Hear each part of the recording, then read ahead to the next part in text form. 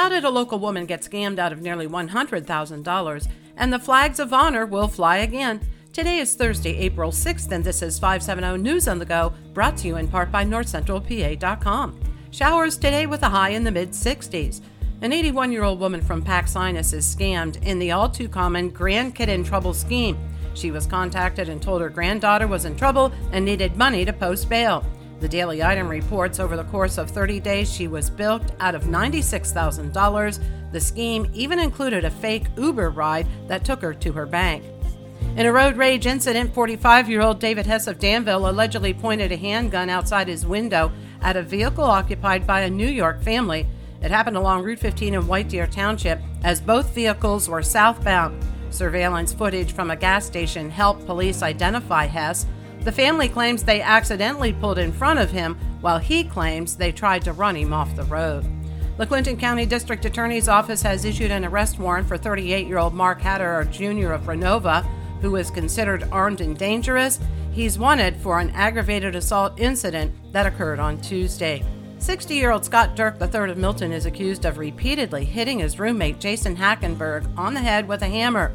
He is also accused of choking Hackenberg during a confrontation. When the victim asked to bring a friend into the house, Hackenberg was treated for open wounds on his head. Dirk is jailed, according to the Daily Item. That paper also reports that 2 Sunbury residents are suing the city, claiming they were harassed by the Codes Department.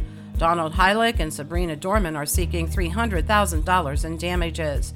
The 40 and 8 Club in West Chillisquaque Township was broken into this week. The actors disabled the power to the business and once inside removed a cash register containing $1,000. 5 people were injured in a hotel fire in Coudersport on Wednesday morning. Over 100 firefighters were called to the 3-alarm blaze at the historic Hotel Crittenden in the downtown. 4 of the injured were treated and released.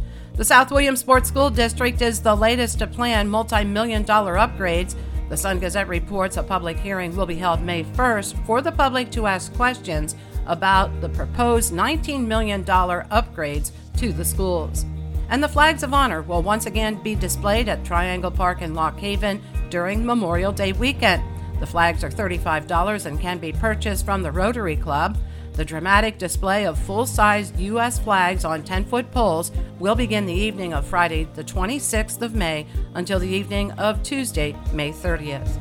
For the latest in news and events, head on over to NorthCentralPA.com. I'm Liz Brady, and you're up to date with 570 News on the Go.